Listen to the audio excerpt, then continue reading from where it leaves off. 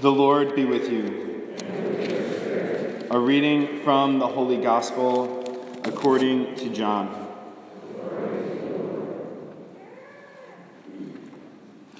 Jesus came to a town of Samaria called Sychar, near the plot of land that Jacob had given to his son Joseph. Jacob's well was there. Jesus, tired from his journey, sat down there at the well. It was about noon. A woman of Samaria came to draw water.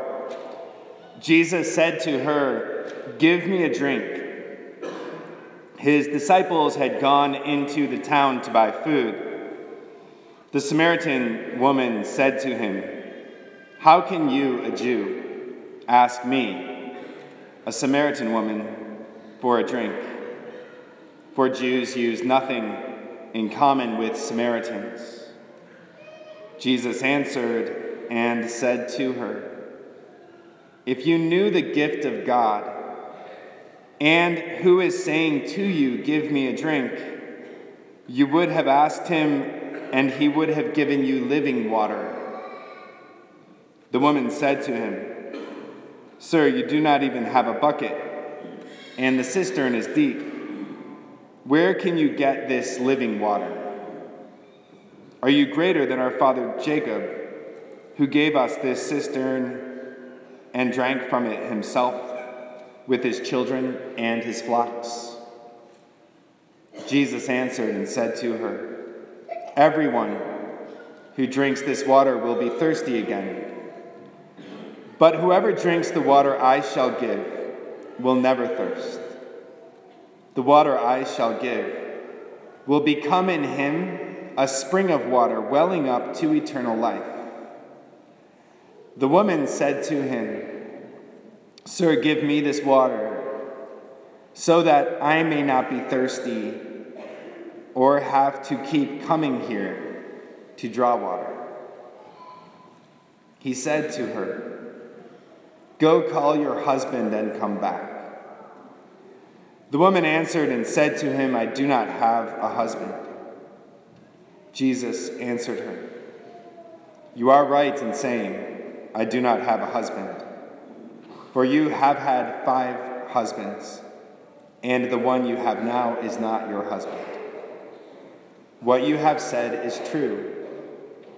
The woman said to him, "Sir, I can see that you are a prophet. Our ancestors worshipped on this mountain, but you people say that the place to worship is in Jerusalem." Jesus answered her, "Believe me, woman, the hour is coming when you will worship the Father neither on this mountain nor in Jerusalem. You people worship what you do not understand. We worship what we understand, because salvation is from the Jews. But the hour is coming and is now here when true worshipers will worship the Father in spirit and truth. And indeed, the Father seeks such people to worship him. God is spirit, and those who worship him must worship in spirit and truth." The woman said to him, "I know that the Messiah is coming, the one called the Christ. When he comes, he will tell us everything." Jesus said to her, "I am he, the one speaking with you." At that moment, his disciples returned and were amazed that he was talking with a woman. But still no one said, "What are you looking for?" or "Why are you talking with her?" The woman left her water jar and went into the town and said to the people, "Come and see a man who told me everything I have done. Could he possibly be the Christ?" They went out of the town and came to him. Meanwhile, the disciples urged him, "Rabbi, eat." But he said to them, "I have food to eat of which you do not know." So the disciples said to one another, "Could someone have brought him something to eat?" Jesus said to them, "My food is to do the will of the one who sent me and to finish his work. Do you not say, 'In 4 months the harvest will be here'? I tell you, look up and see the fields ripe for the harvest. The reaper is already receiving payment and gathering crops for eternal life, so that the sower and reaper can rejoice together. For here the saying is verified, that one sows and another reaps. I sent you to reap what you have not worked for. Others have done the work, and you are sharing the fruits of their work." Many of the Samaritans of that town began to believe in him because of the word of the woman who testified, "He told me everything I have done." When the Samaritans came to him, they invited him to stay with them, and he stayed there 2 days. Many more began to believe in him because of his word.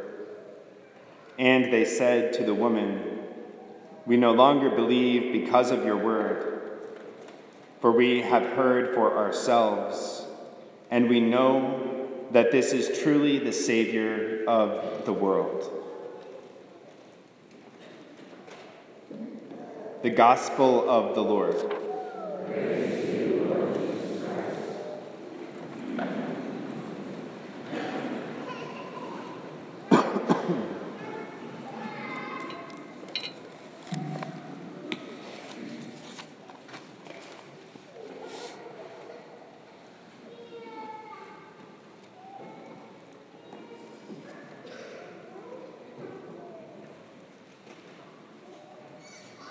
In the opening prayer for Mass today, we prayed, "Look graciously on this confession of our lowliness, that we who are bowed down by our conscience may always be lifted up by your mercy."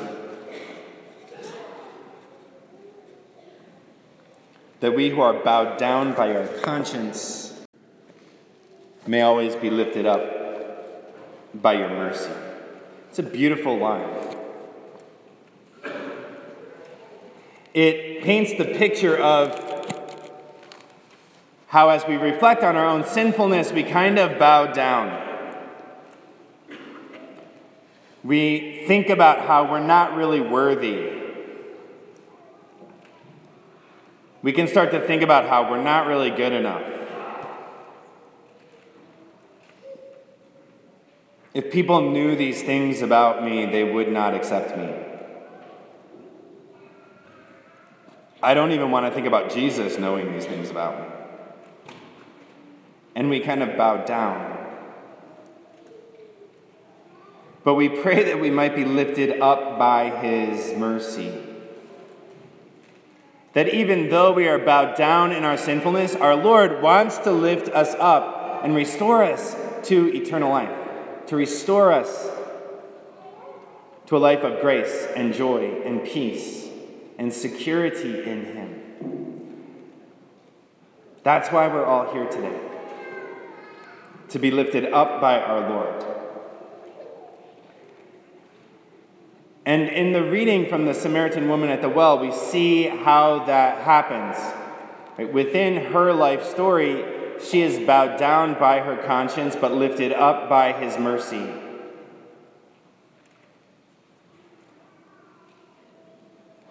Because this Samaritan woman goes to the well, it says, around noon. So, have you ever rearranged your schedule for the day because you didn't want to run into people? Right? That's what she did.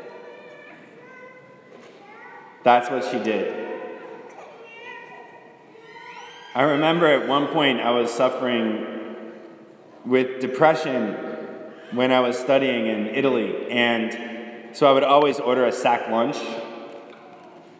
And then I would wait until it was really late at night and everybody was in bed, and so I wouldn't run into people, and I would go downstairs to the kitchen, get my sack lunch, and go up to my room again, hoping I wouldn't see anybody. It's insanity, but it's what I did. And sometimes we do the same things. We can feel shameful, and so we sort of avoid conversations with people. If we're a teenager, we just spend hours in our room. Sometimes within marriages, we find excuses to stop somewhere on the way home from work. Bowed down by our conscience, trying to avoid people. And this Samaritan woman goes to the well at noon precisely in order to avoid people, because it's the hottest time of the day. Most people would go to the cistern in the morning because it was cooler. But she goes there hoping not to see anybody, and then she finds Jesus, a Jew. And so encountering Jesus, who's a Jew, it sort of magnifies again her shame. When he asks her for a drink, she has to clarify and say, "How can you ask me? Because I'm a Samaritan woman." And our Lord continually invites her into a relationship with him. Give me a drink. If you knew who I was, you would ask me for a drink, and I would give you living water. I would give you living water.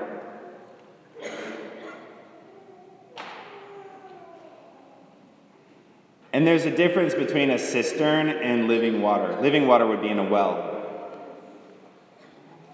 Right? Living water would be a well that sort of is fed through the ground, and the water is always kind of freshly going in. A cistern is just a big hole in the ground, and it collects rainwater. So it's sort of like an emptiness that sometimes gets filled up, and then it empties out again, and then it gets filled up again, and then it empties out again, and it fills up again. It's like some of our spiritual lives. We come to church and we jam out our prayers, or we might go to adoration, and then we go out, and then after a while we start to feel empty, and we feel like I got to go back and fill up on some more Jesus, and then we go out, and we start to feel empty, and I got to fill up on some more Jesus.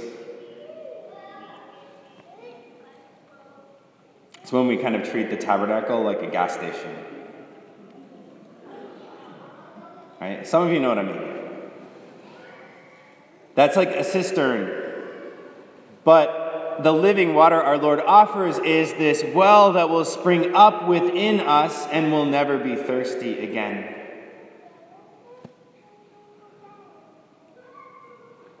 Whoever drinks the water I shall give will never thirst. The water I shall give will become in him a spring of water welling up to eternal life, that will never be empty again. That because of what our Lord has done in our life, we'll never have that sense of emptiness.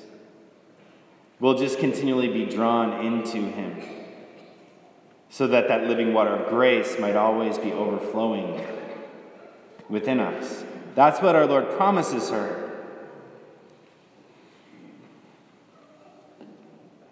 But he's in a battle with her own shame.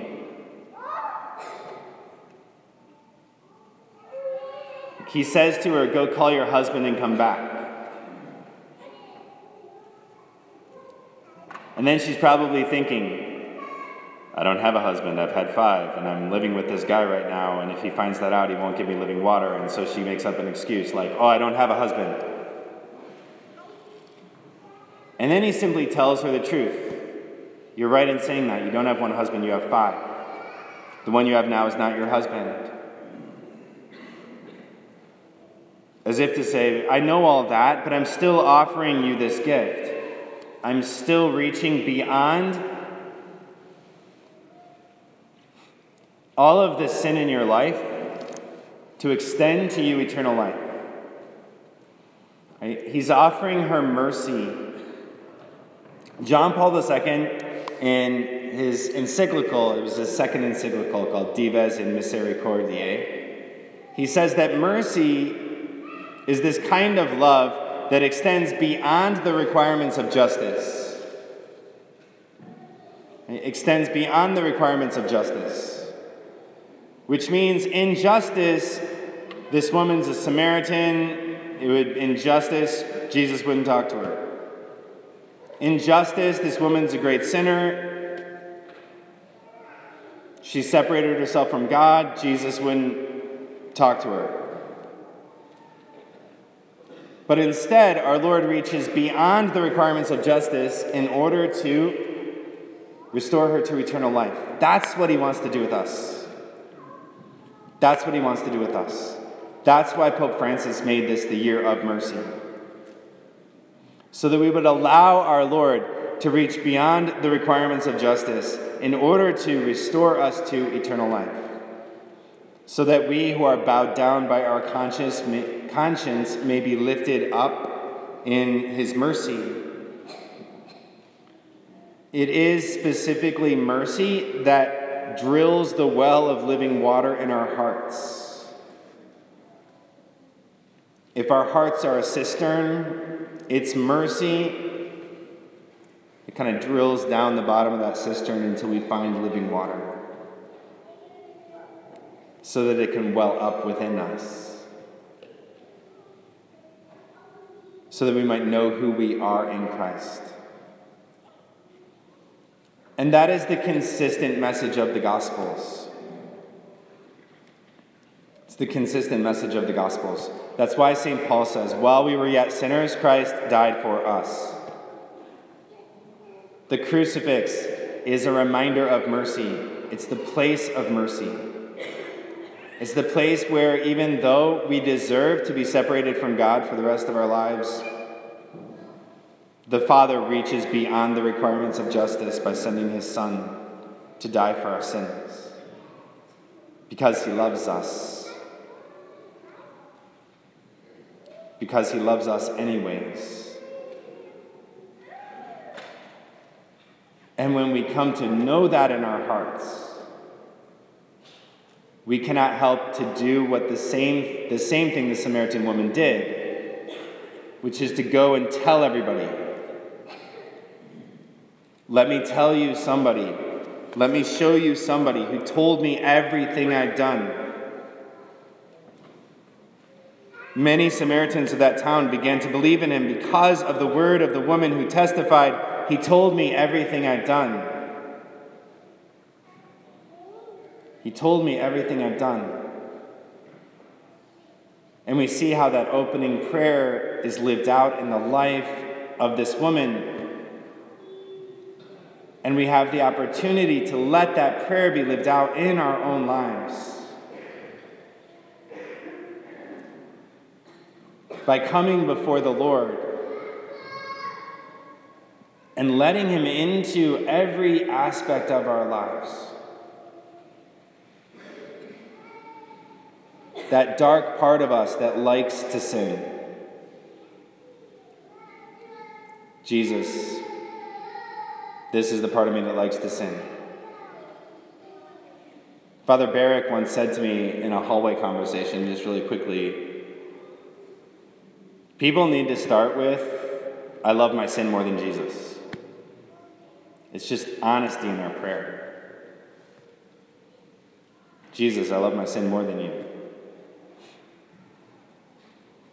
And he'd probably say, I know. And you love all these sins too. But I'm still offering you living water. I'm offering to transform that part of you. I can break through the hardness of your heart